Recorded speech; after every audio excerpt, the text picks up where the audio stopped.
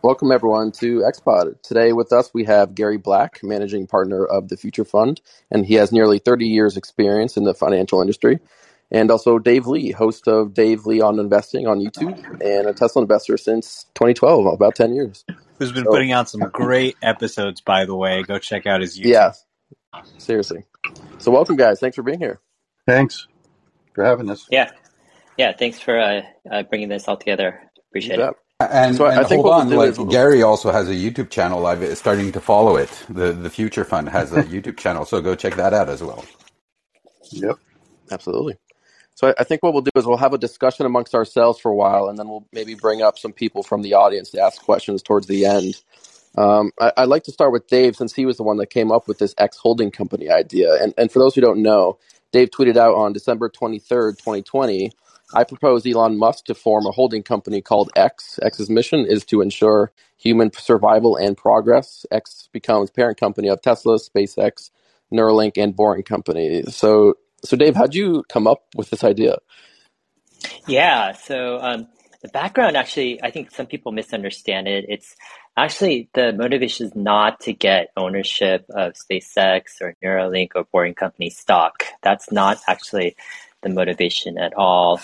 And it's not actually a motivation of trying to get a higher valuation or, higher stock price per se. So it's not really a pure investment approach. It's actually, it derived from just looking at the inevitable steps of Elon Musk stepping down from Tesla. And so we know, he's been prioritizing Starship. We know Tesla is becoming extremely profitable. And we know his 2018 CEO compensation plan, his milestones are almost all hit. So in a few years, there's going to be very little actually to keep Elon Musk involved in the day-to-day as CEO. So right now we have a clear path for Elon Musk to step down out of the CEO leadership position, potentially to step out of Tesla and to focus on SpaceX. And when I look at that as a Tesla investor, it's not the ideal situation. I prefer Tesla's leadership and vision and direction to be under Elon's direct control. And I think it's a tough call because some people think that Elon Musk, he's not that essential to the company anymore, and they don't mind him stepping down. But in my opinion, I think Tesla's future as a car company, fine, it's guaranteed in many ways, or almost guaranteed, but its future beyond that is still up in the air in terms of can Tesla become a 10 trillion, 20 trillion, 40, $50 trillion company? What is its 100-year impact really going to be? And I think that changes drastically if Elon Musk is CEO for the next 30 years versus if he's CEO for just the next 2 years. And the second motivation is when I look at Elon Musk's life and we look at it, let's say 30 years from now, we're going to ask the question, if he's still around, did the company structures maximize his impact, right? And I think if he steps out of Tesla and focuses just on SpaceX, I think that's good for space. But I think Elon has the capacity to do a great job as CEO of SpaceX and Tesla and these other companies for the next 30 years. And I think if we give him that type of structure to be a 30-year CEO for multiple companies going forward, that's just going to maximize his impact. And I think as a result, all of the companies' stock prices are going to benefit as well. I mean, that's not a question, but it's more, working it from kind of first principles of what's the impact of Elon's life going to be, right? And how can we maximize that? And if we bring together all of his companies, it actually lowers a lot of the kind of the overhead of attention that's required on Elon Musk's part. For example, he has to deal with separate IR, investor relations people for each of his companies. He needs to deal with separate HR, human resources, separate engineering leads, separate everything, right? Across his like boring Neuralink, SpaceX, and Tesla. And it just makes it impossible for him to try to do something like a vertical takeoff and landing jet right now, or a cryptocurrency or whatever. He's just strapped, right? But if we could lower the overhead where, you know, a lot of these things can be brought together under one kind of structure, I think Elon actually will be freed up to be willing to take some extra bets. And I think we're going to see a vertical takeoff landing jet in that structure for soon. And I think we could see some crypto project as well soon, as well as maybe a biotech company soon too. So it's just like, which course do we want to see? Do we want to see Elon exiting Tesla in 2 or 3 years and just focusing on SpaceX? Or do we want to see Elon head of SpaceX, Tesla, and these other companies as CEO for the next 30 years and, you know, spawning new projects and new companies under this structure? So that's kind of the gist of, the whole genesis of the idea. Interesting. So how do you convey, you know, I think for Tesla, the concept of Tesla and the mission is really easily understandable for a lot of people. But I think when it comes to maybe Neuralink and SpaceX, it's a lot harder. And if you have sort of a holding company with all these companies in it, you know, I don't know how that translates into, you know, retail investors being able to come in and, you know, obviously Elon wants people to have a really long time horizon. So do you see that, you know, potentially being an issue if you have, you know, obviously SpaceX will continue to eat up money. Hopefully Starlink starts to be a big cash driver for them. But of course, Neuralink's a boring company. How do you see that being an issue? Yeah, so 2 things. So first, it's pretty simple. The X company is basically what Elon is always trying to do, is just maximize human survival and progress, maximize impact. But I think a lot of times this idea is easily discounted, or there's prejudice against it because there's a bias against conglomerates in the financial world.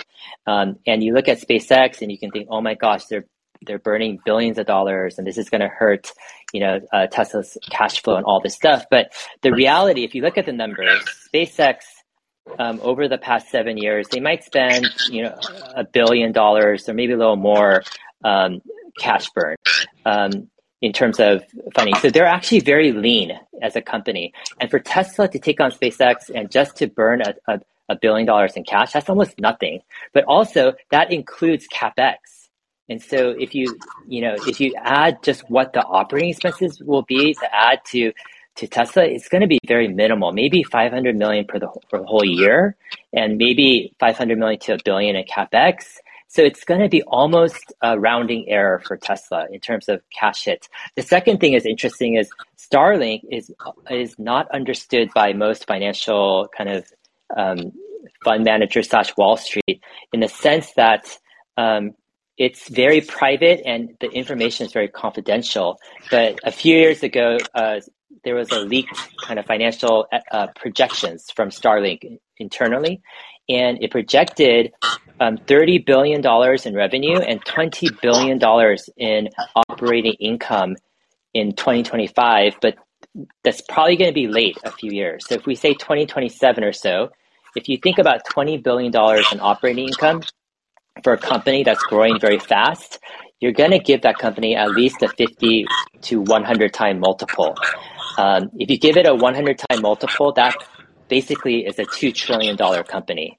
So in 5 years, Starlink, there's a clear path to a $2 trillion possible valuation. This has never been done before, where you take a multi-trillion-dollar potential startup, which is on trajectory to getting this crazy valuation, and you actually merge it with a company. This is basically taking on Google in this first 5 years, or taking on Apple right when the iPhone comes out, or, taking just basically Starlink is probably going to become one of the largest companies in the entire world. And right now, SpaceX is massively undervalued. It's basically the number one hottest private company in the entire world. Whenever there's a funding round, it gets basically oversubscribed 10x, and they have to bid up the price continuously. So yeah, we hear about $100 billion market cap valuation for SpaceX, but that's not the true market cap valuation. SpaceX, if it was in the open market, it would be probably closer to 250 billion, if not 300 billion. But that's also, I think, undervalued because Starlink isn't really known in terms of its cash potential. But anyways, I think Tesla can acquire SpaceX for under $200 billion. It would be a steal, especially considering Starlink is a $2 trillion possible company, let's say in 5 or 10 years. SpaceX is not burning that much capital. It's not going to hurt OpEx much, not going to hurt CapEx much.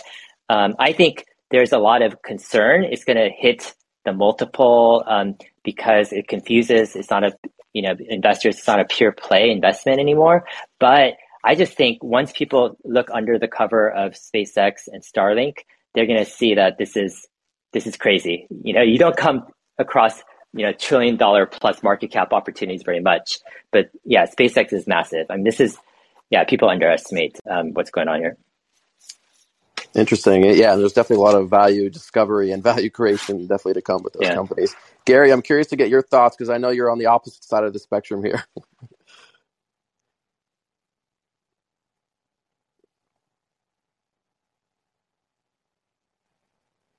You there, Gary?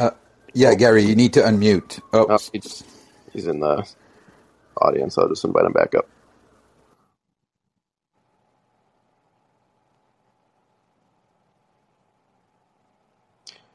Bear with us, folks.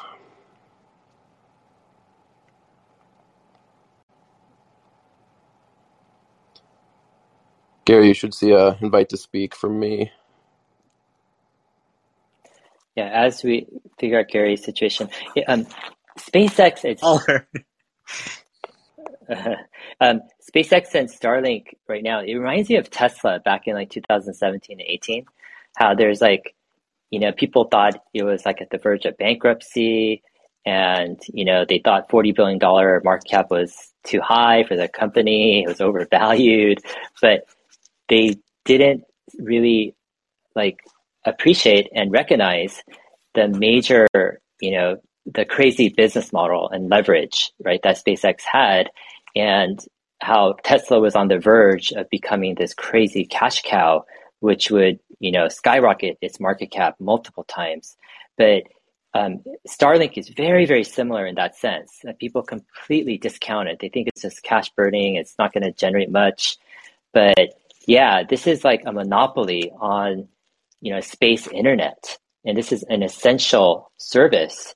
And, sure, SpaceX's internal projections of $20 billion of operating income, by 2025 is probably a little optimistic, but, if you kind of push that out 2, 3, 4 years still, there's not many companies in the world that can bring in $20 billion of operating income. That's just massive. It puts it in one of the top, basically, echelon of companies. And I think, if you want to do X holding company, the best time to do it is before, Starlink goes public, I think, because after it goes public, it's just I think the companies are just going to be too big, at a certain point. And it's harder to merge, companies when they're so big. It's easier when, things are under wraps, and the valuation is suppressed right now. Yeah. I think it's going to be an opportunity. But anyways, is Gary? Yeah, Gary, I keep inviting you up to speak. I don't know if it's popping up on your screen or not. Can you go as a caller? At least we will be able to talk to you. So call in, Gary, if you don't see the message, to come back on stage. Yeah. One other thing, Gary, you could do, this happened to me before. I missed the button to accept the invite, and then it wouldn't let me come back. So you could actually leave the room and then come back in the room, and then hopefully, Sawyer or Alex can invite you, and you can press on that button. Yeah, I would do that. Yeah.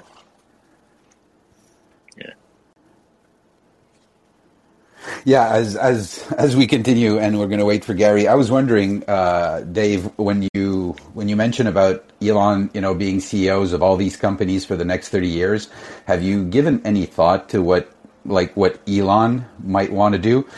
He he's an engineer at heart, and I know he loves working at SpaceX and solving problems also at Tesla. And I don't know, maybe this is not in his preferences to be a CEO for the next 30 years. He might just want to be on the factory floor, mass producing Raptor engines and things like that. Have you given that any thought, or is just this purely from an investor perspective? Yeah, no. I actually think that to me it makes sense, and I think this is why Elon has replied to the idea a few times in somewhat favorable manner. It's because if you look at what Tesla and Neuralink are doing, also to a lesser extent Boring Company, it's fulfilling Elon's kind of life goal of making life on Earth better, right? SpaceX is kind of the planets, the solar system. This is kind of out of this world, right? It's a different world. But on Earth, as we know it, like Elon is fanatically committed to seeing, humanity progress and survive and thrive. And if you think of Tesla, Tesla is his basically Earth venture, right? For the future of Earth. And if you include Neuralink and Boring Company, then it includes everything right now. And then SpaceX is his planetary thing. But I don't look at these two things as separate per se. Like he shared many times, it's like having two kids, right? And he doesn't know which one to give up back in 2008.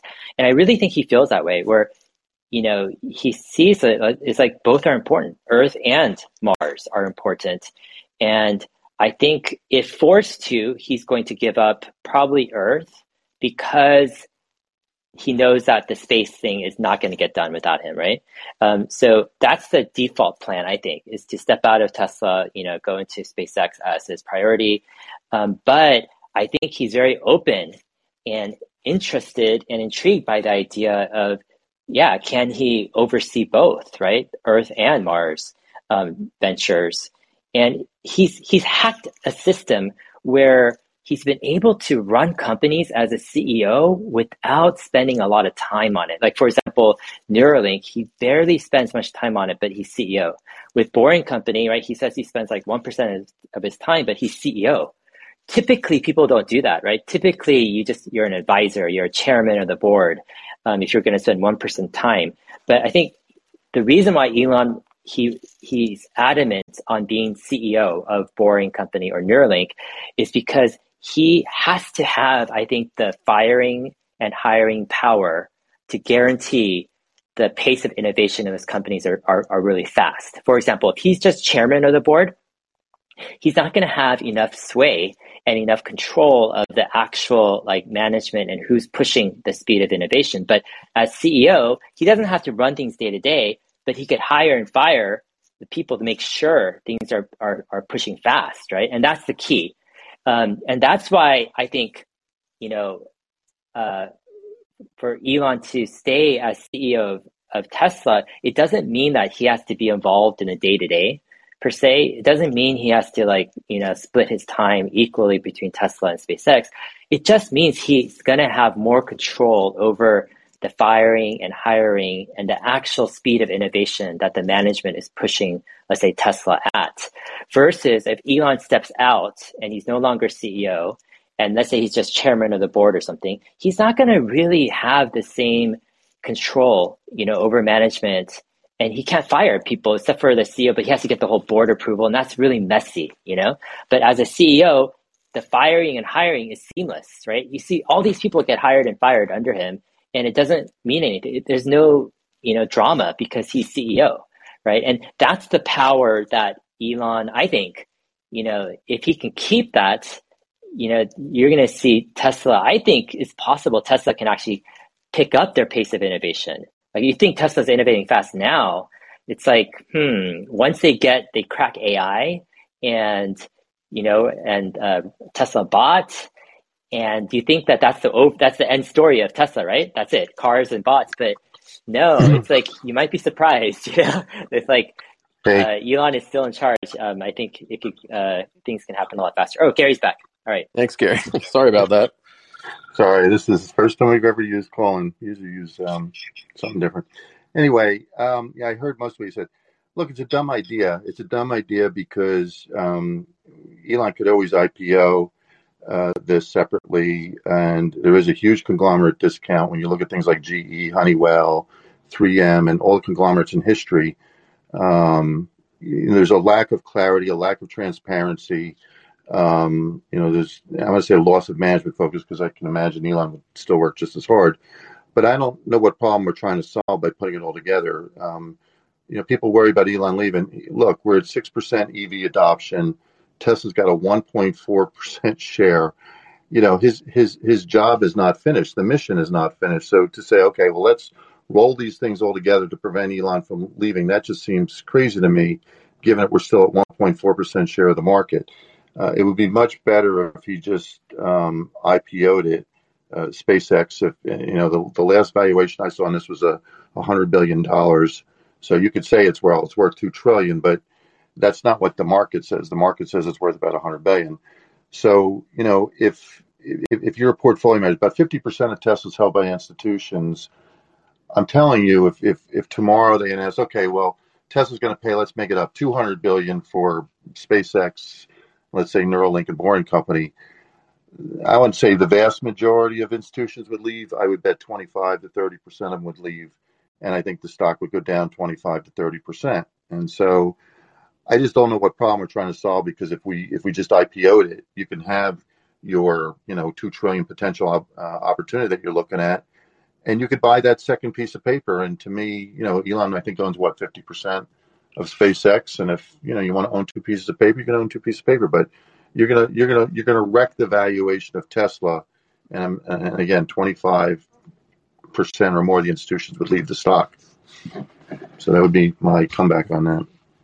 Yeah, I think it's kind of an interesting topic because in many ways, the X holding company, or X, so to speak, already exists. Like, from people who work with Tesla and SpaceX, you hear them talk about kind of Elon Musk Industries or whatever, and that refers to the idea that there is already something linking all these companies together, and that's Elon Musk. So there's, for example, a lot of, they even share an employee, a materials engineer between the companies.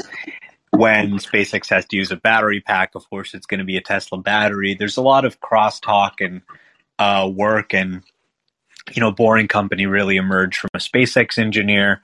So there's already kind of this cross-pollination, but I think the argument, as Dave articulated it, is just a little puzzling to me.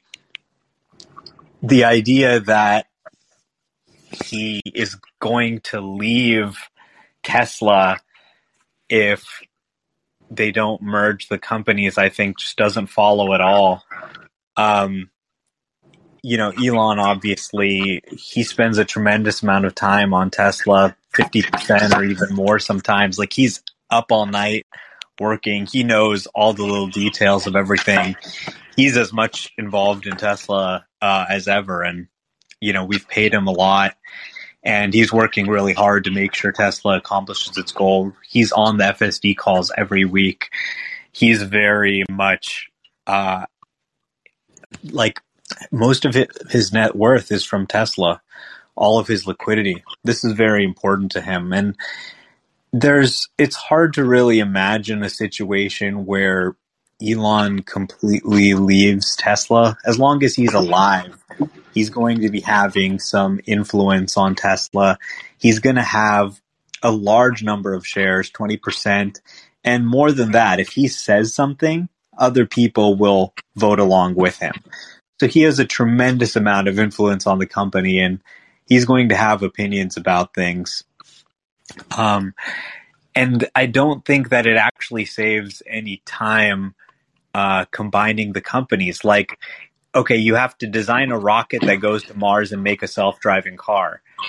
Does combining the company, now you only have one IR guy instead of two, save you any time? No, Elon's not spending time on that kind of bureaucracy. He is actually working on engineering these things, and whether the logistics of it are combined or not is doesn't really make a difference in the overall time impact, I don't think.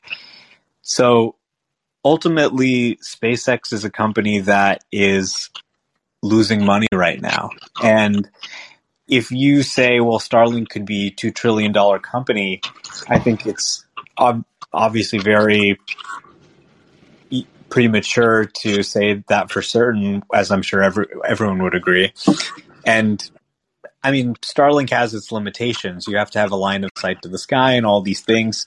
Who knows where it could go in the future? But with any business, there's a lot of risk. So taking Tesla when it was just profitable and combining it with SpaceX at this stage where SpaceX is not profitable and actually paying to have this company that's going to drag on earnings, at this stage, it doesn't make sense. Maybe at some stage in the future where SpaceX is profitable, but who knows? Maybe not even then.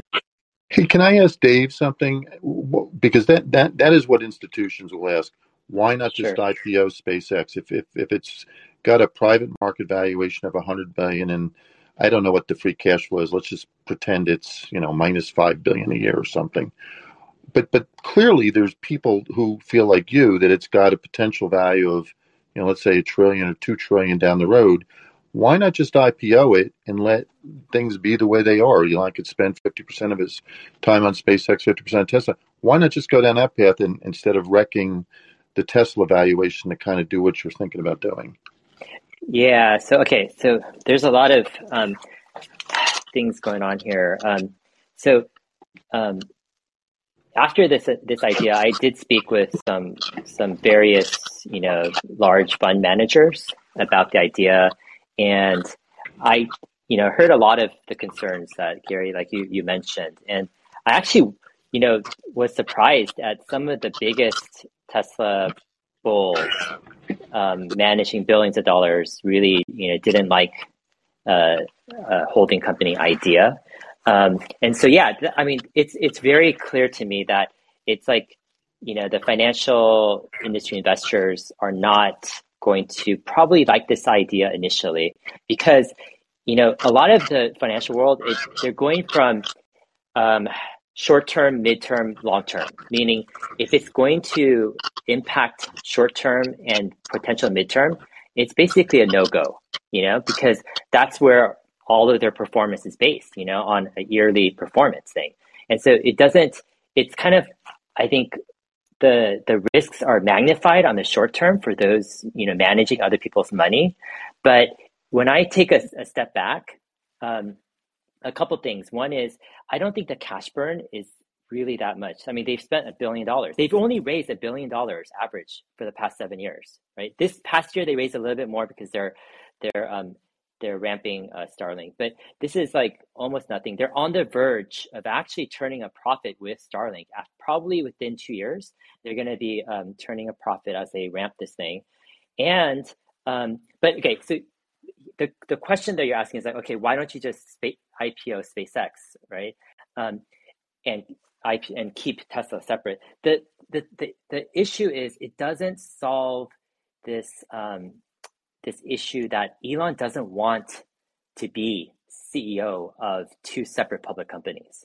Like, he'll do it because he has to, and he's done it because Tesla needed him. It was a life and death kind of, bet the farm, bet everything moment.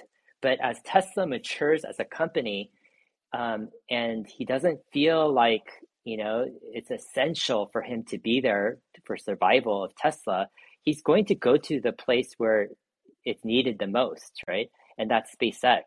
And so, and that's the thing, Elon doesn't want to IPO SpaceX by itself because it puts it, into more public scrutiny. But in a holding company, you can kind of shield SpaceX in a sense, just like, for example, Alphabet shields their big bets, where you don't have to lay out all of the operating expenses and the money spent exactly per project. You can do similar things. So you get kind of like this umbrella holding. SpaceX still gets protected in somewhat and if Elon actually gets potentially more voting shares, or one aspect is he could actually get over 50% of the voting shares if part of the the X holding company proposal is to create a new class of shares where Elon actually gets some more voting power. But if he gets over 50% of the voting power, hypothetically, he can ensure that this company is going to be long-term focused.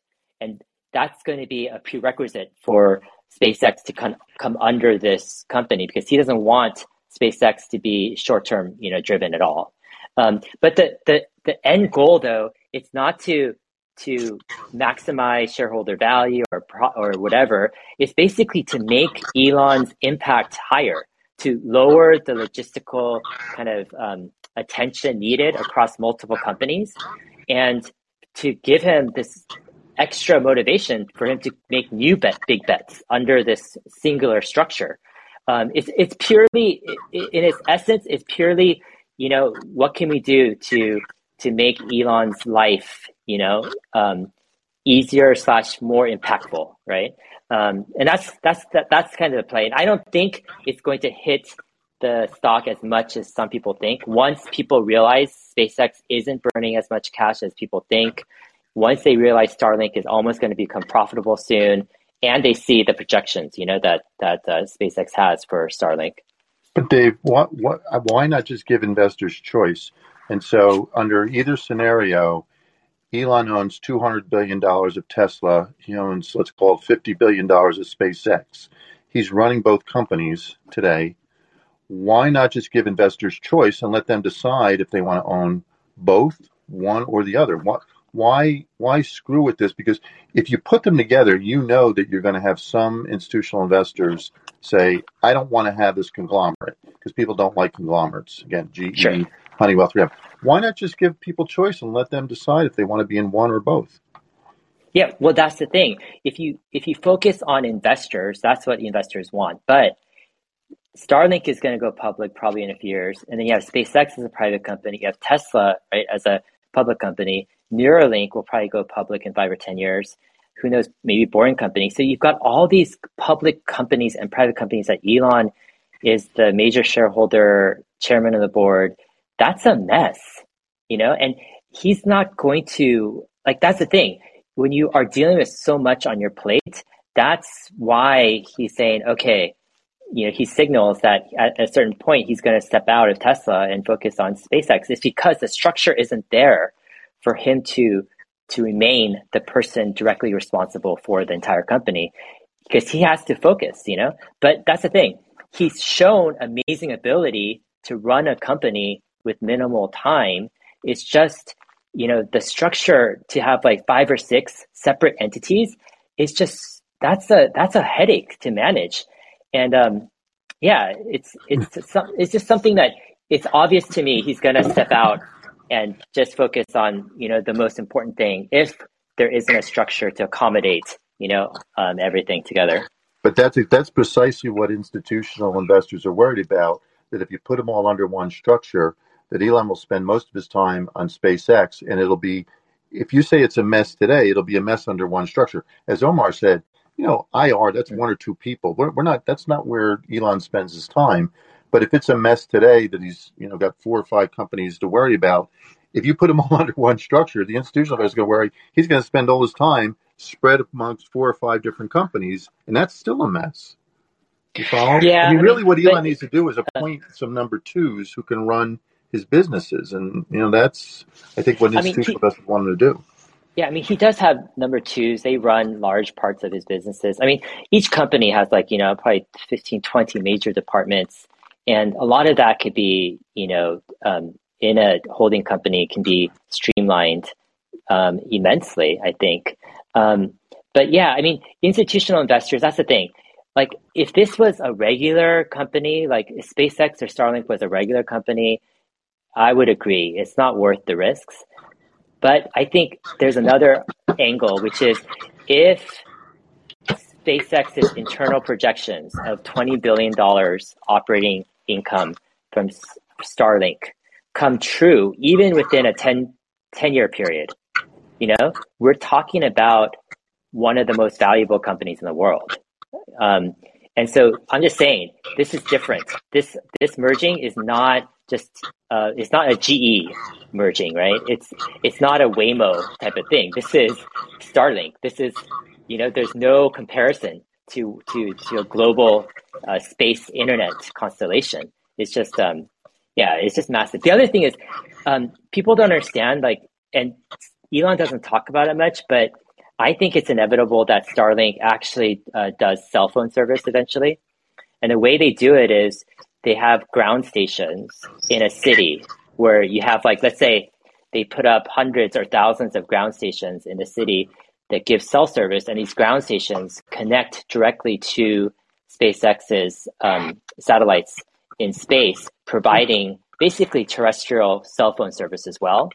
That total addressable market globally is also huge, but that's an option call. That's no one's talking about that. I mean, it's if this was a normal company, I would agree. It's not worth the risk. But we're talking about, I just think, an inevitable multi-trillion-dollar company, and I think it could be worth the risk. Maybe there's a big short-term hit, but I don't know. I think it recovers, once people start to see some of these numbers. I think that the idea that Elon is going to leave Tesla if this doesn't happen is, first of all, pure conjecture, not supported by any evidence at all. I mean, this is Elon's entire wealth. Even if he were to leave as CEO, he is not going to just be like, well, whatever. Yeah, it's 80%. I can't it's 80% do of his wealth. Tesla anymore. And the reason why SpaceX isn't public isn't because it's too much work to manage two companies. The reason is because they're burning cash. They're not profitable, and they don't really have a path to be profitable. SpaceX's goal is to build a city on Mars. This is so expensive and so challenging. No one has ever done it before. And you don't necessarily want to be reporting quarterly and you're like, well, we got to spend billions more dollars on building a new something or the other on Mars before there's really any meaningful revenue opportunity. So, I mean, I think the whole premise that it's going to save him time is flawed, and I'm personally even a little bit offended by it every time you say it. And I think that if you look at Elon, when we went to interview Elon, he's got people all around him, right? So there's 2 bodyguards at the door. They're looking at everybody. Then inside there's his assistant, and she's there. She's picking out outfits for him or getting stuff from his house. And then there's this other girl. She's his publicist, and she's like, okay, Kristen, I need you to sit in every chair and let's look at how the camera looks in every chair and which one is going to make Elon look the best, which seat is going to be the best for Elon. And this is before he even gets there, right? There's people in his house working, making sure these things happen for him. The idea that Elon is spending time on the bureaucracy of SpaceX and Tesla and Neuralink, any kind of bureaucracy or time wasted, he's eliminated. And he's spending time actually working on these product issues. So if he decides that he can't spend time on Tesla, then it's not going to matter if it's one company or not. He's either got time to work on the product issues or he doesn't. There are good reasons for the X holding company, but I don't think that these arguments make sense. Yeah, I mean, I think one quick response is the way I look at it is Elon is kind of like this bet the farm guy where he wants to be at the place where he's absolutely needed, meaning his impact is existential, right? And SpaceX has that, right? Their mission is far from complete. I think Tesla's mission, it's getting to a place where, it doesn't have that existential, is Tesla gonna, make it or not, without Elon. And I think naturally Elon is is attracted to these opportunities that that aren't the stable. He's not the typical CEO, right? He's not trying to manage a company. He doesn't care about that, right? He wants the big thing, the big impact that's going to make a difference. And I mean, Tesla bot is perhaps that one, but Tesla, the car company, I'm telling you, it's reaching a point of its life cycle where I think it's going to start to weigh on him, where the maturity of the company, like financial, Wall Street, they love that, right? But that, as much as people love the company, it's going to just weigh on Elon, where he's just attracted to risky things, things that are going to make this historic impact. So yeah, I mean, sure, 80% of his wealth is in Tesla, but that's going to change once Starlink IPOs and SpaceX continues to grow in evaluation. But yeah, I mean, he's going to be involved in Tesla in some ways, right? But I don't know. I just think, it's a difference between whether or not he's going to be CEO, directly calling the shots for the next, 2 to 4 years, or if he could do it for 20 or 30 years. I think it's a I don't difference. know. I'm really surprised by what you're saying. Adamantly. I don't think this is the end for Tesla at all. It's just the beginning. Yeah. Like Gary said, we're at the very, very beginning of EV adoption. We're at the very, very beginning of autonomy, where people are just starting to use this as a driver assistance system. Tesla's most exciting years, where their products are used by everyone, consumers from all around the world, are just starting. Were Apple's exciting days over when they weren't going bankrupt anymore? No, not going bankrupt anymore is kind of like step one, right? Now that we actually have financial stability, now is when all the interesting things start to happen. And I mean, imagine you have $200 billion of stock in a company, okay? Someone can fart at the company in front of a reporter, and you'll lose, maybe $5 billion or something off your net worth. I don't, it's hard to imagine how you have that much of your wealth and also just, a duty to shareholders, and you ever say, whatever. Elon has been sticking with this company and staying as the CEO for decades through much, much worse times than this. So why now, at a time when things are going better than ever, That's why. Because I mean, I'm not saying obviously Tesla is mature in its long term, but in terms of its story of dependency on Elon Musk, it's becoming to the point where, a lot of, actually, if you ask a typical Wall Street panel, does Tesla need Elon Musk right now? Probably half or more are going to say, well, they'll be completely fine without Elon Musk, right? No, they wouldn't, Dave. No, they wouldn't. You're wrong. If Elon were to leave tomorrow and say, I'm joining SpaceX and I'm going to name somebody else in charge, the stock would fall by a third. It's the same thing. And as Omar said, 6% EV adoption. They have a 1.4% share of the market. You're at the very beginning. We're still at, level 2 self-driving. I would think if I'm Elon, and I'm not in his head as much as it sounds like you are, but to me, I'd be pretty excited about that. That would be like, I'd love to go to work every day and do that, work on that. No, that's the thing. We are fundamentally viewing Elon differently. I just look at Elon as, there's a reason why he's stepping out of the quarterly conference calls. And it's clear to me. They're boring. No, it's part of it. No, but it's part of it is he's starting to see that the dependency of Tesla's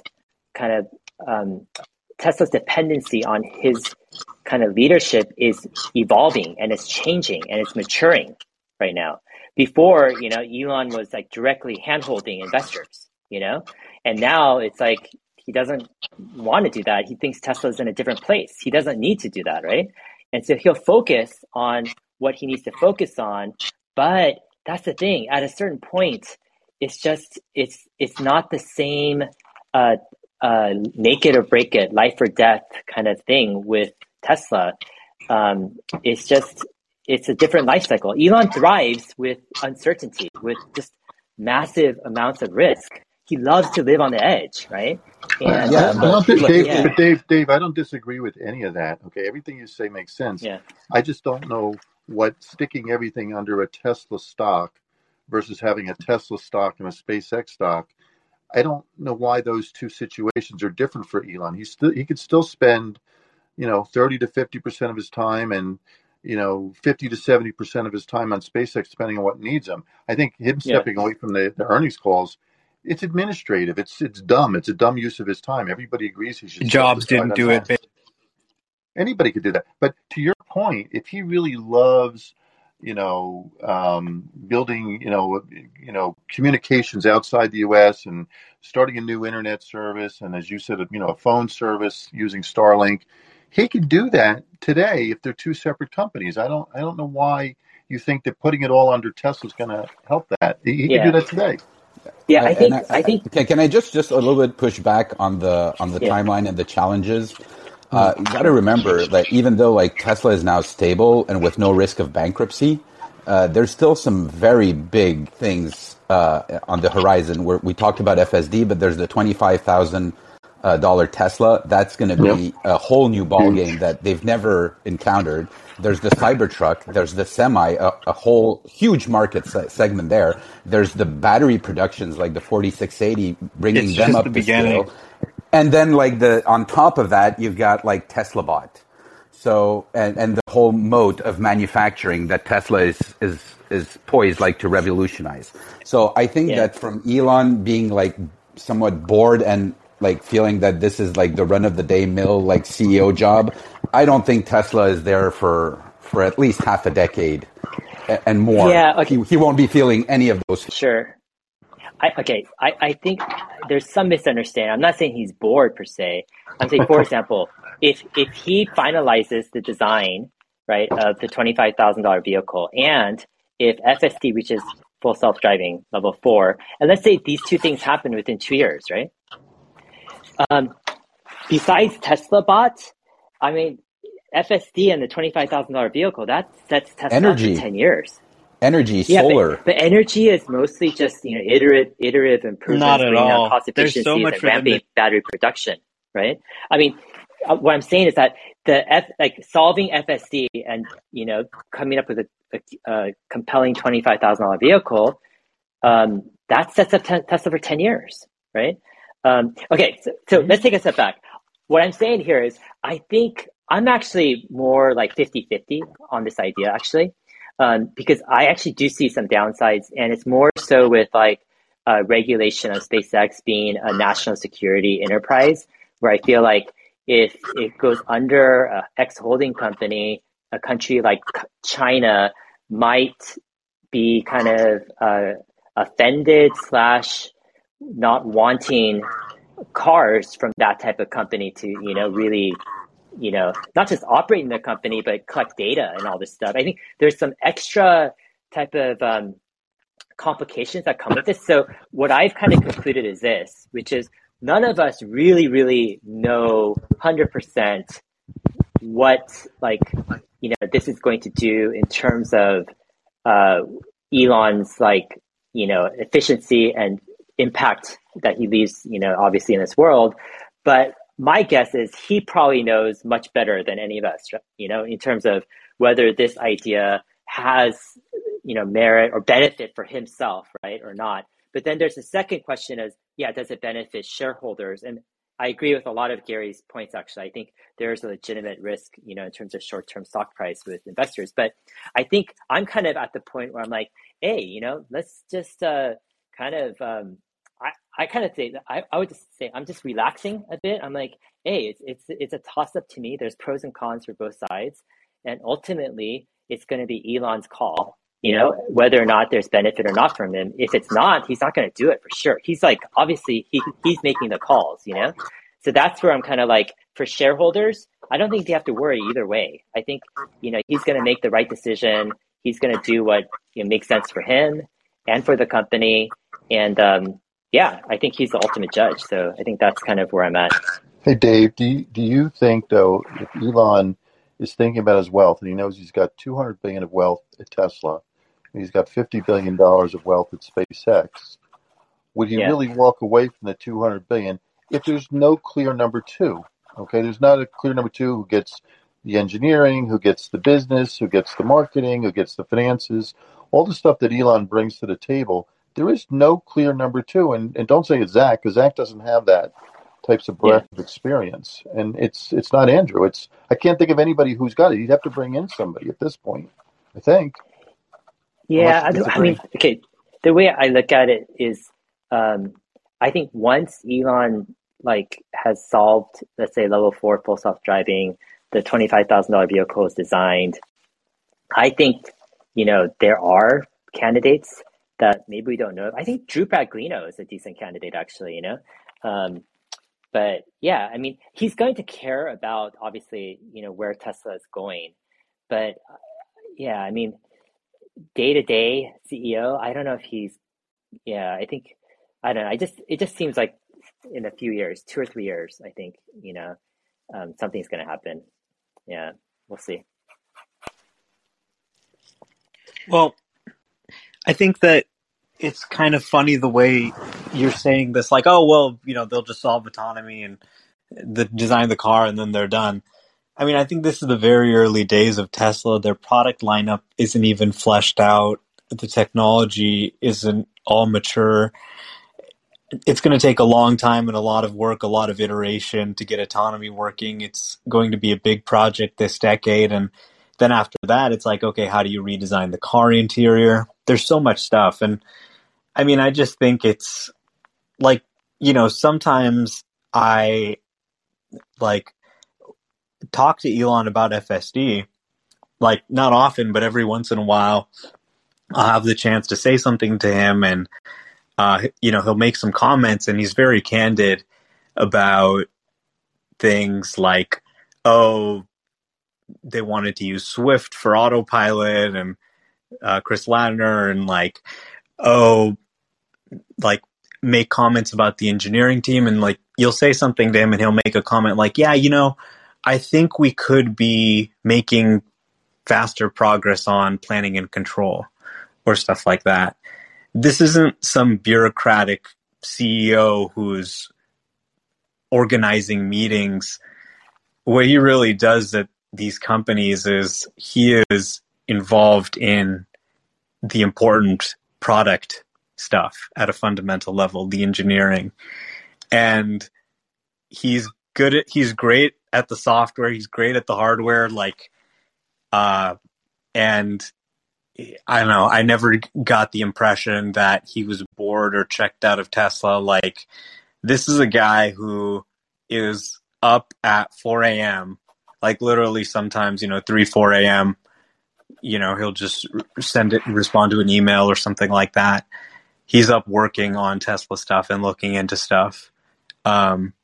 And yeah, he's working insanely hard on both of these businesses, and he can tell you every little detail. You saw those everyday astronaut interviews. He's not some executive managing the rocket thing. He can tell you every little thing that's going on the autopilot team, on Starship, and I think he let's be definitely honest. would put someone else in charge if it was possible.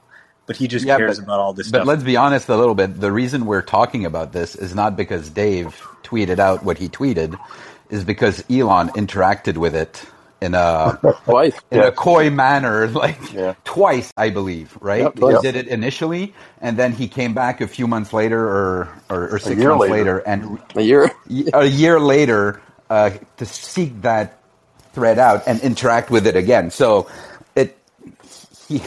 I don't think he would do that if it's not something he's considering, not maybe seriously, but seeing some benefits to it. He might see also downsides, and that's why it's not happening, or it hasn't happened yet. But I don't think he would do that. I think it would make his life easier, right? To just be in one structure, and you could use, the $11 billion a year in cash flow from Tesla to feed let's say it's a 1 or 2 billion of outflow at SpaceX. It would make his life easier. I'm just saying, from an investor standpoint, the average institutional investor likes purity. They hate conglomerates.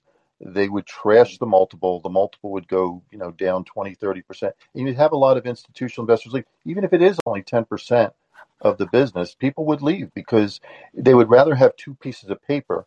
And so I get that it's easier for Elon. I'm just saying if he went that path, the stock price would go down 20, 30%. Yeah. So okay. So Gary, this is interesting. Yeah. We agree that it could be easier, right, with one structure in that sense. In terms of stock price going down, like this is how I envision it potentially playing out. Elon actually, he simultaneously, three things come together. So one thing is it's announced all at the same time. It's kind of, there's lots of calls and presentations, et cetera, but basically like a merger of the holding companies announced. But second, as an idea, right, to put to shareholder vote. But the second idea is a new CEO compensation plan for Elon Musk for the next 10 years beyond that, right, for this holding company, which basically takes this holding company to, let's say, 10 or 20 trillion dollars in market cap value in 10 years. Okay, so there's this clear kind of thing that Elon presents. And then third, Elon presents actually hypothetically a very, very compelling case for the cash flows of SpaceX and Starlink, where he shows that actually the cash burn is only going to be, let's say, 1 or 2 billion for the next couple of years. And then he shows Starlink,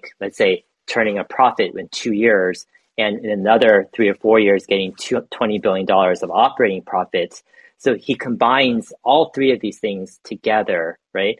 And this, I'm not going to say it's not going to, the stock price won't take some hits, but I think it can be mitigated in some ways if all three of these things are presented together. I mean, I'm curious to hear what are your ideas about that.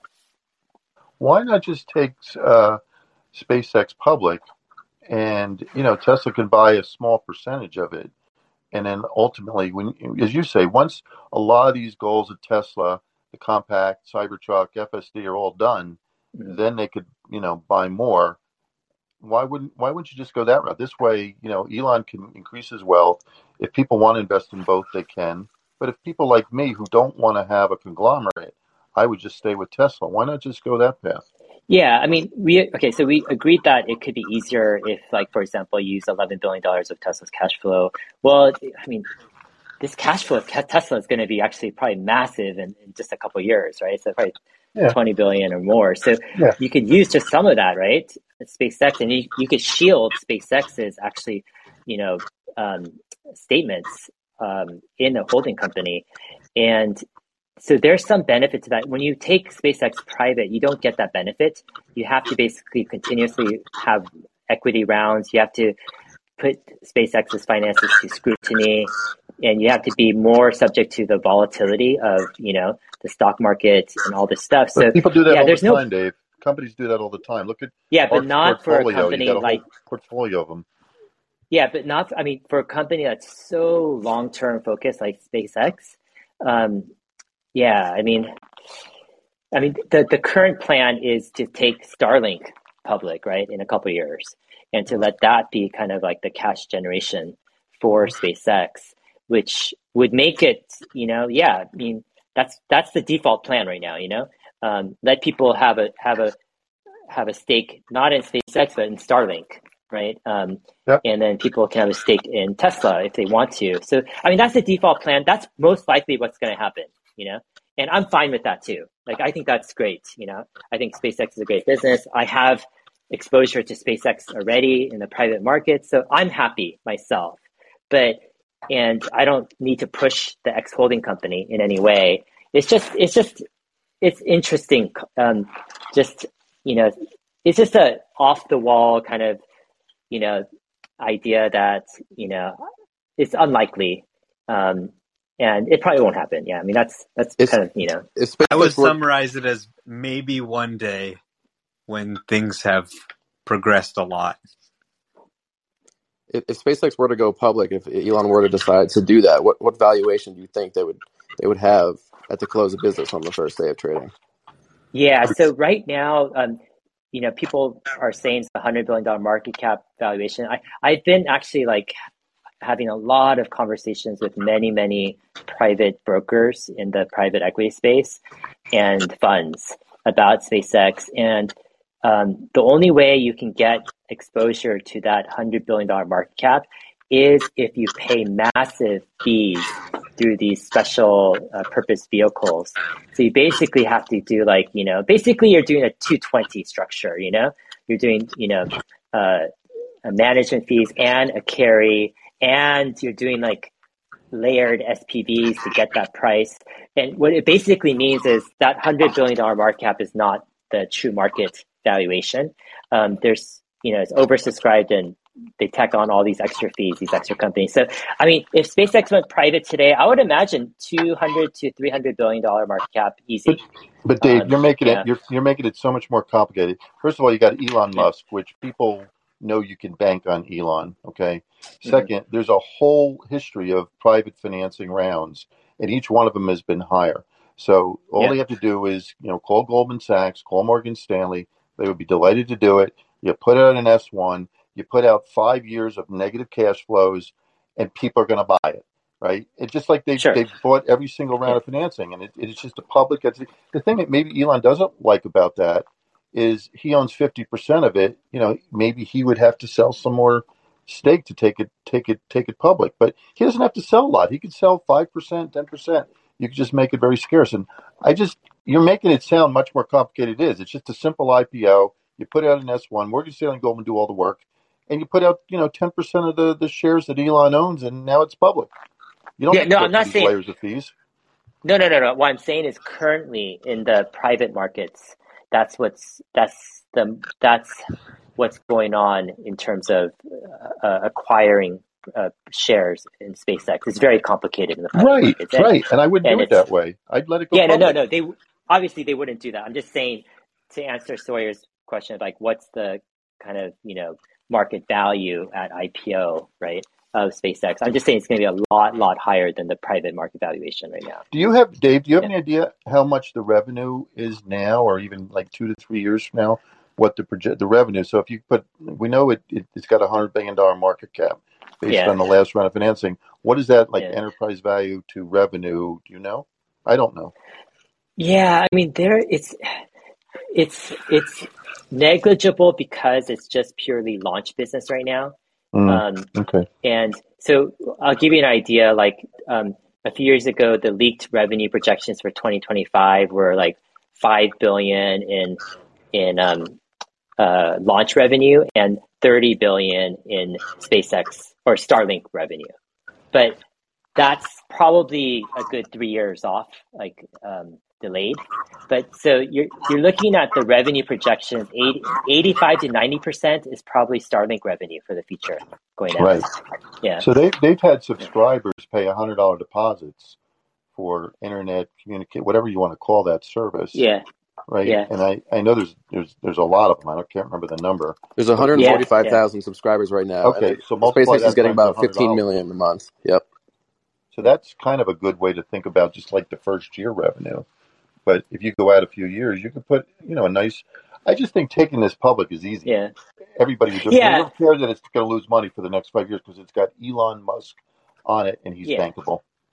Yeah, I mean, Starlink is going to go public and it's going to be a super easy, simple IPO because it's a lucrative business model. It's one product, space internet constellation. It's going to be eaten up. I mean, either way, as an investor, I'm happy. It's like, I have exposure to Tesla and SpaceX. I'm happy. I'm going to buy probably more Starlink.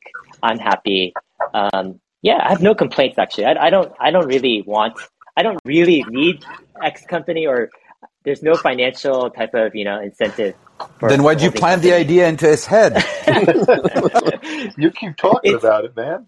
It's purely just this idea of like, okay, let me ask you guys: do you think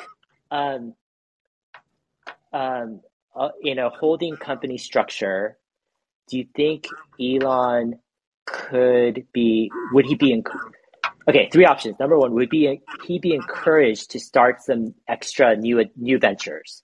Let's say like a vertical takeoff landing jet earlier than before or not, or crypto or biotech or anything, or would it be the same? Like it wouldn't matter at all. Like I'm curious to hear your guys' take on that. I don't think it would matter. He's going to do what he wants to do. He's the richest man Yeah. in the world. I would agree. Yeah, and I think it's like mostly technological at this point for the jet. He has doodled on it, like noodled on it, like for years now. But I think he's still waiting for the batteries to catch up to actually start doing something meaningful about it. I think it's technological. It's not like time resources that are lacking or certain corporate structure that would ease this development. I think it's a few years out just because batteries need. Mm-hmm. Yeah. Yeah. I see we have some callers in the queue that have been waiting for a while, so why don't we take a few questions from the audience? Lyndon, can you unmute? Yes, here we go. Thank you very much for having the room. Thanks for everybody for being here, Dave and Gary especially. Thanks for your time. I'm trying to keep my question really balanced and fair. So instead of an inflammatory question, I just asked Dave and Gary independently, what do you feel like a number one talent of Elon Musk for SpaceX, and then separately, or maybe it's the same talent or the number one talent for running Tesla, and why we should hold him up on this pedestal as genius? What specific skill set, what training, or what other things would maybe be different between the two companies? And thanks for your time. I'll start, and Dave. Look, he's clearly an engineering genius. He's got great vision about where the world's going to go, and that's a rare talent. Most people can't, look forward 5 years and say, "Here's where the world's going." So he's got great vision. He's an engineering genius. I'd say third, he's a great recruiter of talent. He can hire talent, and those are three things that I think he's really good at. Yeah.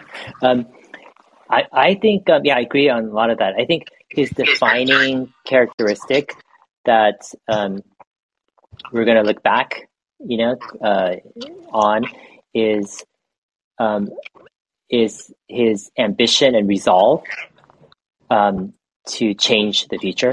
And I think the means is engineering, right? He's tapped into the power of engineering as the means to make that happen. But his resolve, I think, is unmatched, where he's going to make it happen. He's going to see something happen that's not going to happen otherwise. And it's to the point where it's like, kill me. We're going to go there, or I'm going to die in the process, right? It's no compromise.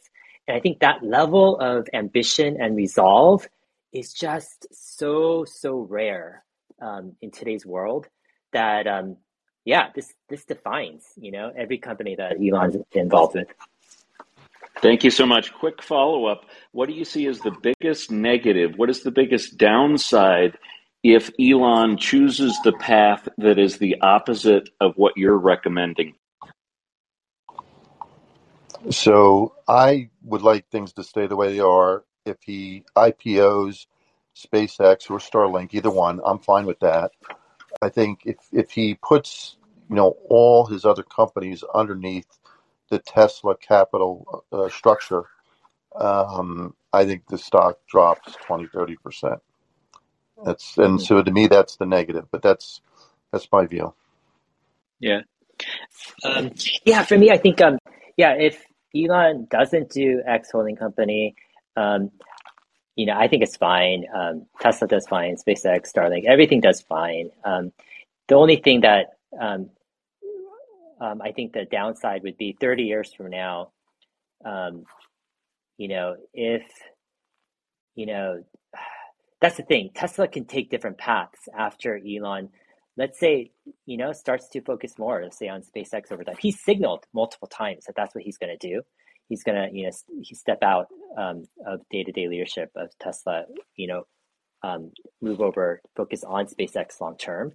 So we don't know the exact timing, but the thing is, it's just this idea of, what could have been? What could Tesla have been if Elon was CEO for 30 years versus, a much shorter period, let's say hypothetically, if he steps down. So that's the downside, but it's just kind of the better and best, situation. There's no real downside per se, because Tesla has an amazing future. They've set up so many foundational platforms. It's like you think the iPhone was great, like an iPad or whatever, but Tesla setting up like, the FSD platform, potential robotaxi platform, the 4680, battery platform, the whole manufacturing gigafactory platform. You've got these massive, and then, energy platforms, solar platforms. You've got so many massive platforms that take so many years and so many moving parts to set up. Even if Elon is gone, right? These platforms and technologies and products have massive runways, right? They can go on for decades and decades of potential growth, So yeah. So what if we had 5 years from now, Dave? So let's say Cybertruck is launched, compact $25,000 car is launched.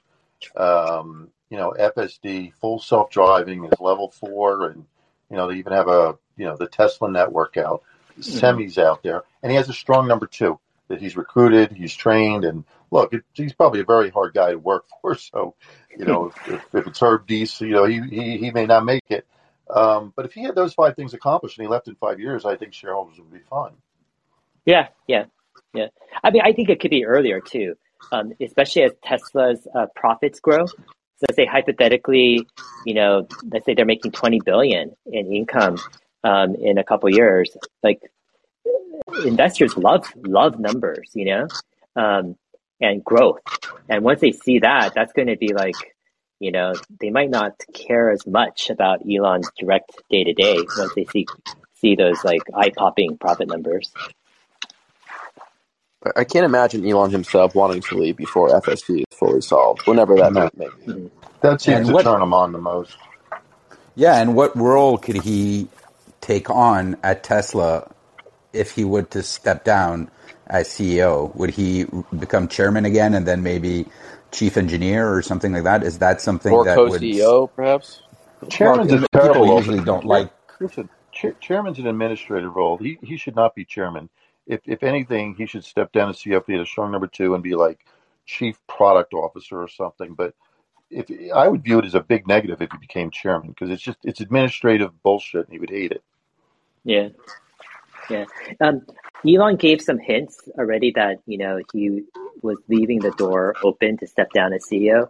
Like in the 2018 CEO compensation plan, it requires him to be either CEO or he could be chairman of the board and like a chief product officer. So he already kind of has the door open. If need be, he could step down from CEO position. And I think that's intentional.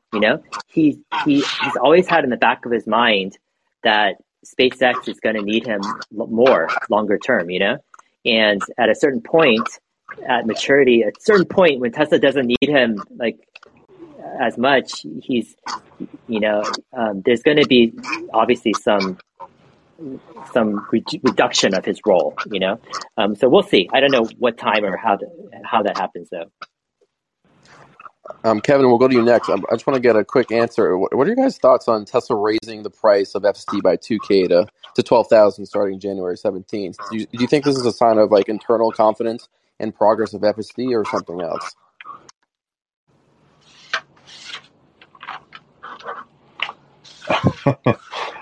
Look, this is Gary.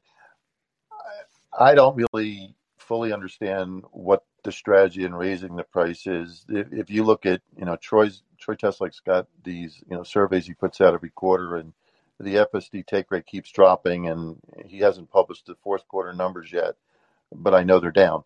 And so even though we've had, broad, we'll call it publicity about FSD the last 6 months with beta being out there, the take rate keeps dropping. So I really, and some people say, well, maybe he wants more of the subscription, to be a bigger percentage of it. That's possible, but there's other ways to do it. And then, so that's one point. Second point is, and I know this is inflammatory. People hate when I say this, but there are, there's 7 other driverless permits granted in California with driverless cars, and there's 52 with drivers, and Tesla's being one of the 52, and there's 3 with full autonomy deployment. I just think it's naive to think that there aren't going to be other players that offer autonomous driving at some price. And I know the marginal cost of making FSD is zero. I just I just seems to me that's going to be a very high price. And if there are others that can get there, and I agree that Tesla's ahead of everybody, you can't charge 12,000 if everybody else is charging 4 or 5,000, or if everybody else is charging $100 a month. So I don't understand the strategy, but maybe they'll talk about that on the coming earnings call. Yeah.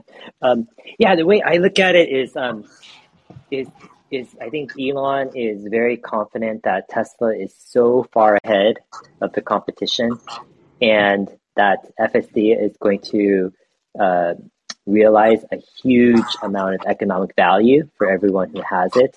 That 12,000 is just cheap in his eyes. He just thinks it's like ridiculously cheap.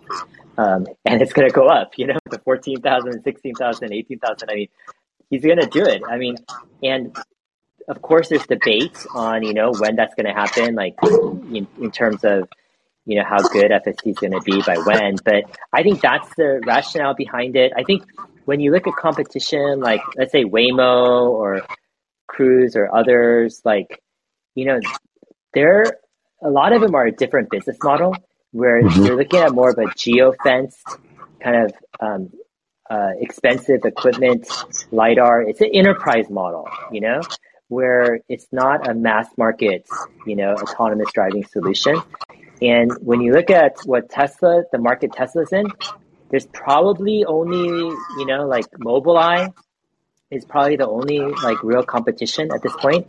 But in my opinion, I think Mobileye is 3 years or more behind, and the lead is only the distance is only growing between Tesla and Mobileye, meaning they're getting farther and farther behind. It's not catching up, actually. I think the reverse is happening. And I think for Elon, he sees this. He doesn't think anyone is close to Tesla at all, in terms of mass market generalized solution. And he just sees the eventual time where they flip the switch, into robotaxis is coming, and it's just his way to prepare for that. I think Elon is living in the future. He sees it like as if it's today, and that's the great thing about it. It's presenting a dichotomy and a divergence of beliefs right now, where you can have Tesla bulls who are really bullish on the company or stock, but you have two different complete opinions on where FSD is headed, right? Is it going to be, more commoditized as, heavy competition, or is Tesla going to be like a winner takes all, winner takes most market? And the outcomes of these two scenarios, I think, are very, very different. And I lean on the side where I think AI and data is the key, and I think the data is just hard to get, the edge cases, and I don't think anyone is close. And I think it's underestimated the lead that Tesla has. But I'm like realistic enough to say that this stuff is inconclusive right now, meaning it's not for sure either way. And that's the great thing about investing, is you can make your bets. You could, decide for yourself, on what's going to happen. I agree. It's inconclusive. Why do you think the take rate is so low? One. And two, why do you think when you look at, say, 2020 or even 2021 used Model Ys, Model 3s, Model S's, and you look at with FSD versus without FSD, and when you see Model 3 and Model Y, there's a big difference. Why do you think that the value difference is perceived to be so low? It's only like $2,000 or $3,000 if you look at used with FSD. Why do you think that is? So I think that the main factor in the used car market probably is currently with the FSD kind of upgrade, you don't get the local driving. Actually, you have to actually earn it through a safety score and earn entrance into the beta program.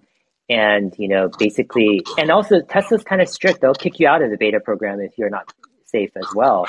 And so the feature, you're not even buying the feature per se with a used car. You're buying the right to perhaps try to gain entrance into the feature, right? Set. So I think there's a natural discounted value with that, right? That's one thing. And yeah, it's the reality is this feature is changing so fast. I don't think that for example, beta, when I got in, it was beta 9, maybe 6 months ago, 8 months ago or something. But like, it's unrecognizable right now, 6 or 8 months later. It's changed that much actually in terms of its performance. And so that's where I think, perhaps the used car market is not the complete best way of attacking the value. And that's the other thing is the value, like, for example, most businesses, they will try to maximize revenue, right? So you take, okay, what's the value? And you set the price where, if you decrease the price, it increases the take rate. And you reach an equilibrium where you maximize basically revenue off of that, right? So maybe it's like $5,000 take rate, $5,000, and 60% take rate is, let's say, the hypothetical maximum revenue potential for FSC or something. But Elon is choosing to sacrifice the current maximum revenue potential of FSD. And he's purposely kind of messing this up where the take rate, is low, let's say it's 20% or so, let's say, or even lower in the US. But it's clearly he's saying, and he's saying, I know something and I'm betting on something that most people aren't going to believe or get, right? That this FSD is real. It's coming a little later than he hoped, but it's going to blow everyone away, and it's going to just, jack up the price of every single car with it. So I don't know. To me, he's making a big statement. He's saying, like, he understands, people don't believe it. He understands revenue is not maximized, but he's saying he thinks he's still right, and the price is, gonna eventually catch up, right? The value is going to catch up to the price. Okay. Okay, we've been going at it for a while. I don't know if you guys can stay, and if we can take like maybe some rapid fire callers, one quick questions, quick answers. Sure. What do you guys think? Yeah, maybe go on I'm another fine. 20 minutes. Yeah. Go ahead, Kevin. You're up. Okay, we're not going to give you a lot of chance to unmute if you walked away from your phone, so I'm going right away to Zachary. You're up.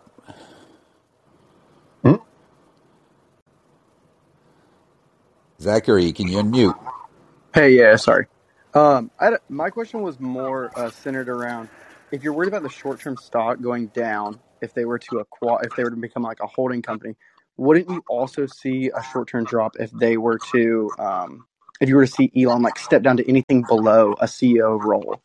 I think that short-term is kind of taking too much value into it, and if you're seeing a gamble of, let's say, 150 billion, 200 billion, even if you raise it even more, as Dave was saying, like, that he was saying there's more cost in it, so the value of SpaceX is higher than the 100 billion cap. Wouldn't you say that gamble is worth it in the long run? Like, even if they were to fail, 200 billion of, like, in my opinion, like a $1.4 trillion stock is like 17%, less than 20%. I just feel like once we get to that level, if you aren't acquiring, then you're just going to eventually become stagnant. Obviously, this is like a time frame that's, in the future. I think that's kind of what Dave was saying about stepping down soon, quote unquote. But I think the soon part is getting kind of tossed up in the air, and is where it's getting lost. Yeah. Let's be clear. If Elon were to step down from Tesla, again, which has $200 billion worth of his wealth tied up in, to become CEO of either SpaceX or Starlink, which has, let's call it, 50 billion, Tesla stock would fall by more than if he were to roll things all underneath Tesla, because at least in one situation, he's still involved in Tesla, even if it's an umbrella company.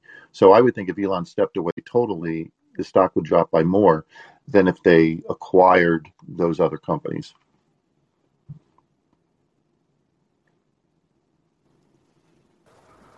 Yeah, I mean, I think there's a lot of good arguments that you could make for why it makes sense to do X. Like, for example, you could say, well, maybe there's some engineering efficiencies. You could have engineers working on multiple projects, or maybe they kind of converge with Tesla working on EV VTOL, or maybe, you can imagine a global shipping service using starships and Tesla robo-taxis to kind of bridge the gap, and Tesla semis.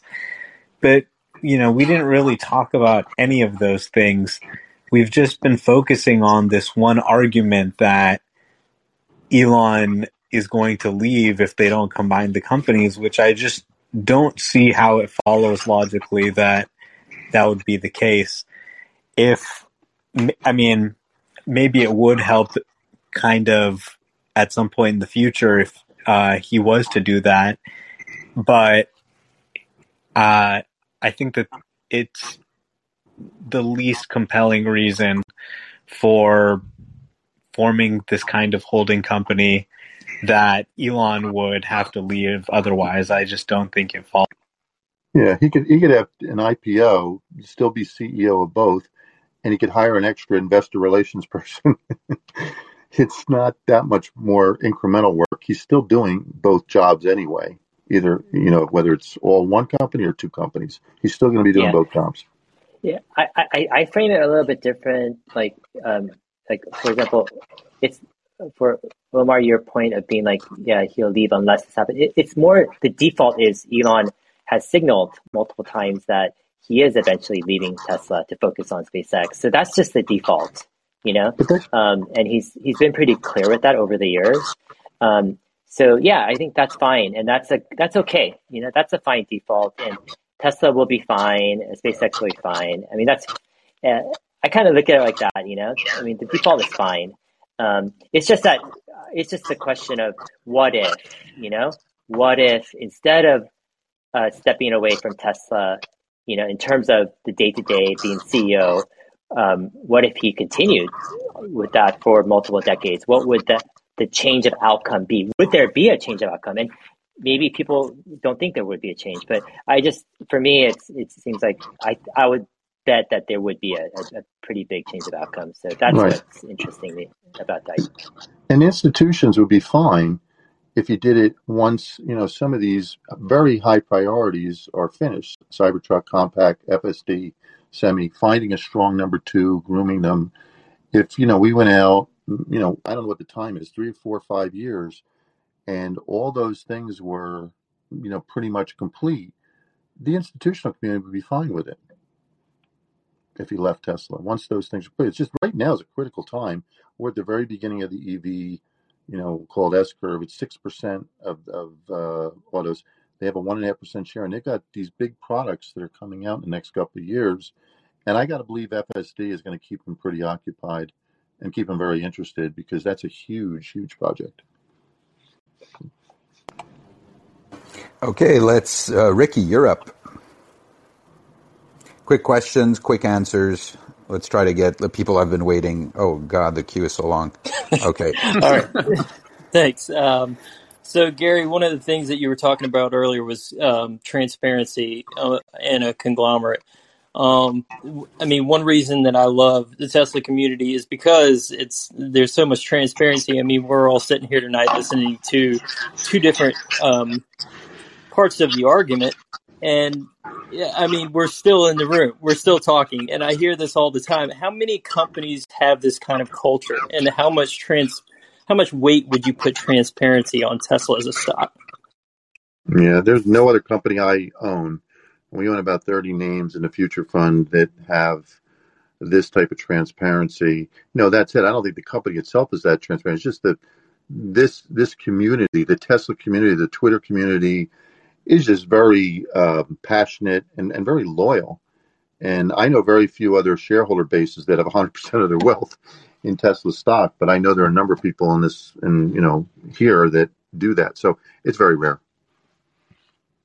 And Dave, congrats on getting all these analysts on these videos recently. I mean, it really seems like there's a weight in the analyst community to speak to this now. I think they're starting to see the value of what YouTube, Twitter, and that community brings in. So great videos, by the way.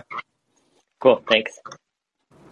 Thanks a lot, Ricky. Moving up, Ganesh, you're up.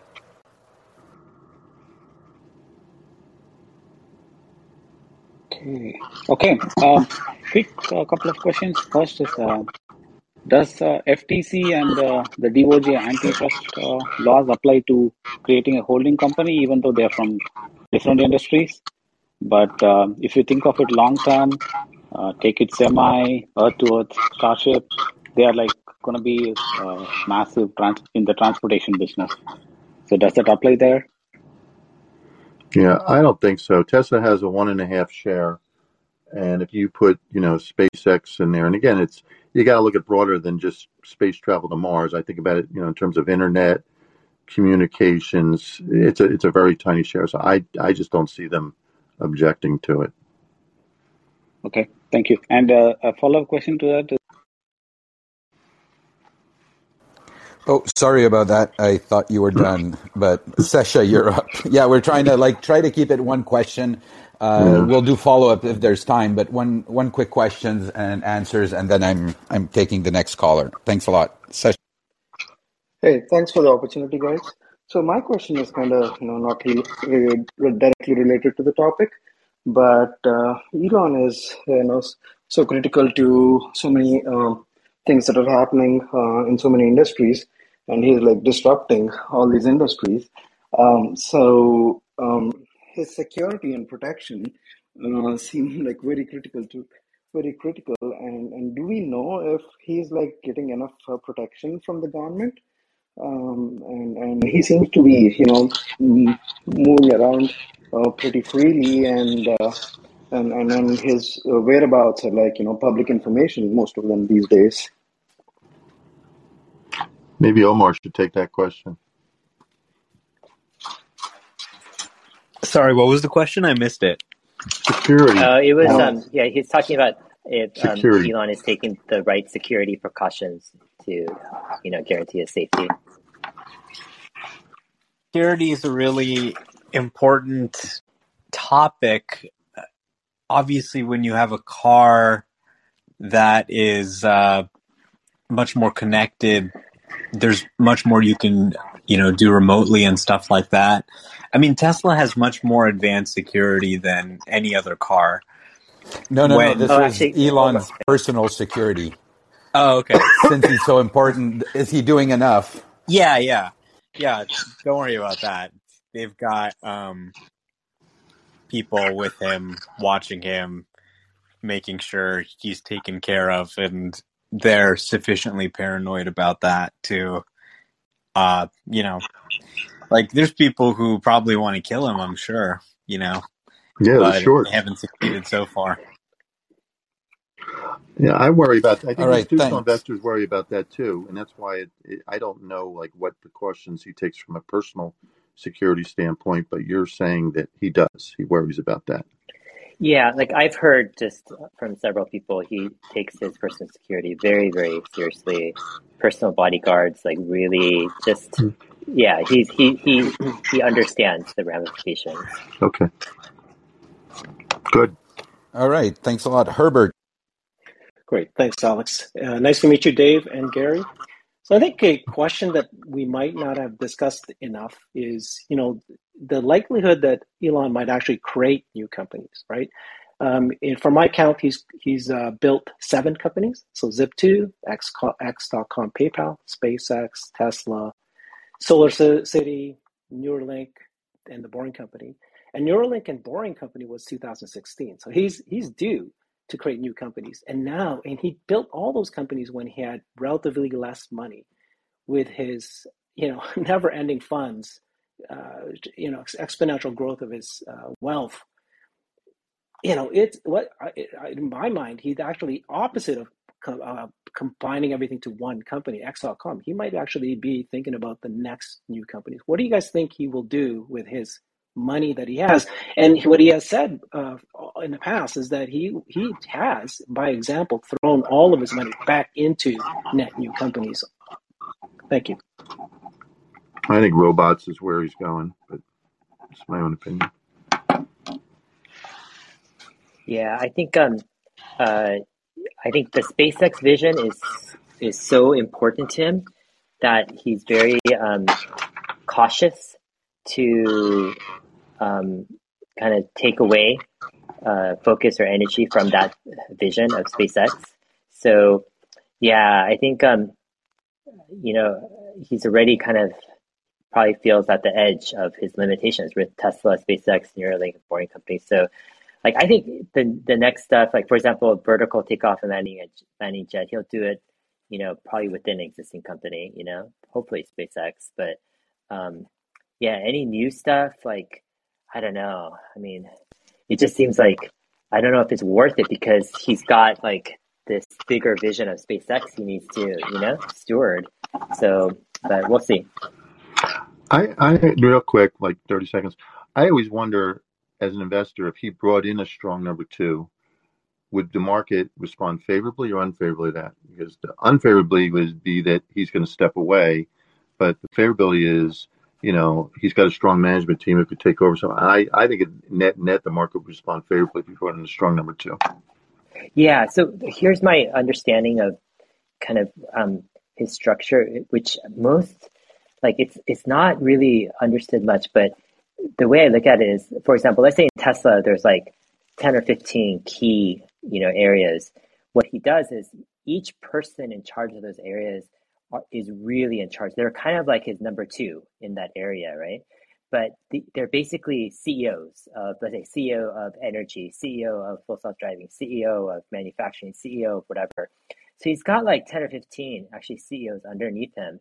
And it allows him to focus on engineering and actually solving the most pressing problems at that time, while these kind of sub CEOs manage the entire business. So rather than having just one kind of COO, he actually has like 10 or 15 of these people running almost like startups, almost separate companies in a sense. And he keeps the role of CEO because he wants direct reporting. And he wants to be in charge of the firing, the hiring of those people to make sure they're innovating, they're pushing the pace. So yeah, I think that's why Elon doesn't feel like he needs a number two at Tesla, is because he already has like 10 or 15 number twos. And then what's the number two going to do? The number two is going to come in, and then if everyone's going to report to this number two, Elon will lose touch of all of the 10 or 15 most important areas, right? So Elon wants to be reported to directly. So that's why I don't think Elon's going to have a number two ever at Tesla. Basically, he runs it directly with these like sub CEOs of big departments. But having 15 or 20 direct reports is too much. I don't know another CEO has 15 or 20 direct reports. Yeah. It probably gets to a point where some things are dropped occasionally, but it actually makes it where each direct report needs to almost run their own business and run their own thing, because if they don't perform, they get fired. And there's quick turnover. Elon's not going to settle if you miss things. Yeah, it brings up an interesting thought of how they work on the line. We've heard a lot about agile at Tesla, and I wonder if in management it also would apply that even though there's all these direct reports, maybe they all have to work together, and if something fails at that level, like the group basically takes care of their own, and it might not be Elon doing the actual firing, but the group takes care of itself, and they replace that person basically because it's not working in the symbiosis that it's supposed to work at. Anyway, Sawyer just DM'd me that we're taking just one last question. So Holger, you're the lucky one with the last question. Go ahead, unmute. Thank you for hosting this. I have a remark around Starlink and SpaceX as somebody that wanted to invest in them. So when I look at Starlink, if we say in 5 years, we're assuming 100 million customers worldwide paying $50 a month, then we have 60 billion of gross payment volume a year. And Shift4, which is a payment processing company that recently did a 5-year partnership with SpaceX and Starlink, they're assumed to take a 0.5% of that spread of those payments with around 25% net margin. Then you have 75 millions in earnings. You put on a 20x multiple on that, then you have 1.5 billion. if you discount that back 5 years at 15% each year, then you get around 750 million of present value of a company that is trading on the public market for around 4.6 billion. So that's around like 17%. And Shift4 also holds around 28 million in SpaceX stock as per September. I know the valuation has gone up a little bit, and as Dave was talking about, the way you get into SpaceX with in the private market is basically you have to pay the 220. So Dave said that he would probably put a 3x multiple on that. So if the private market is 100 billion valuation, then he put it at around 300 billion in the public market. Just with those assumptions, you basically get 20% value of pure SpaceX from Shift4, which is a company that's trading at 37x 2022 earnings. And Wall Street has $105 price target on this. I don't know if Gary or Dave would like to comment on that. Yeah, so I'll chime in here. So I think the flaw or the shortcoming in your calculations is you're going off of 100 million customers, and that's a huge assumption to base a lot of your kind of numbers off of. And then the second thing is, you're talking about a payment processor that could be easily replaced. It's not like providing essential satellite technology for Starlink. It's purely just the payment processor for the monthly billing. There's probably 50 companies that can provide payment processing for Starlink, right? It's not like the most essential thing. And then for you to discount it back based off of 100 million units, you're going to have a higher discount, I think. And it's just there's a few fundamental things. And also SpaceX value, I'd say 200 to 300 billion. That's my guess, but not 300 might be high. But on Shift4, it looks like I am planning to interview the CEO, Jared. So we'll see. I'm going to press him on his business model and see what we can uncover. Sweet. With numbers like that, they could clearly IPO it. There's no reason you have to stick it under Tesla. It'll stand on its own, even if it doesn't make any money for the next 10 years. People will buy it as long as Elon's in charge of it. Definitely. Well, thanks everyone for participating. Thank you, Dave and Gary, of course, for coming on. It was interesting to hear both of your guys' contrasting viewpoints. Sorry about the app bugs, everyone. It's slowly getting better. But we've been in close contact with the team about that. But you can follow Dave at HeyDave7 on Twitter and Gary at GaryBlack00 on Twitter as well. And thanks again, guys, for coming on. Thanks, guys. Sawyer, Alex, Omar, Jessica, thanks for hosting. We appreciate everything you're doing. Gary, I actually think you're doing an amazing service for the Tesla community, really giving us insight, from a financial, fund manager's perspective. And I think you're definitely one of the most clearest thinkers in terms of just, valuation in the market. So it's been a pleasure, discussing this with everyone. Totally. Thanks, Dave. Yeah, thanks so much. Both of you guys are amazing. Yeah, Talk thank to you you guys. very much. Bye. Thank you all. Take care.